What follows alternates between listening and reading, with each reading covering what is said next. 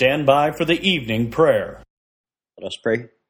Almighty God, we are appalled that two abortionists in India, a married couple, fed to the dogs the remains of dead human baby girls to hide evidence of their sex-selective abortions.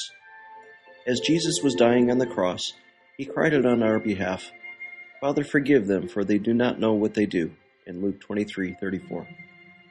As you have led us to repentance with your mercy and kindness, we pray that these abortionists would also experience your love and forgiveness and be delivered from their murderous lifestyles.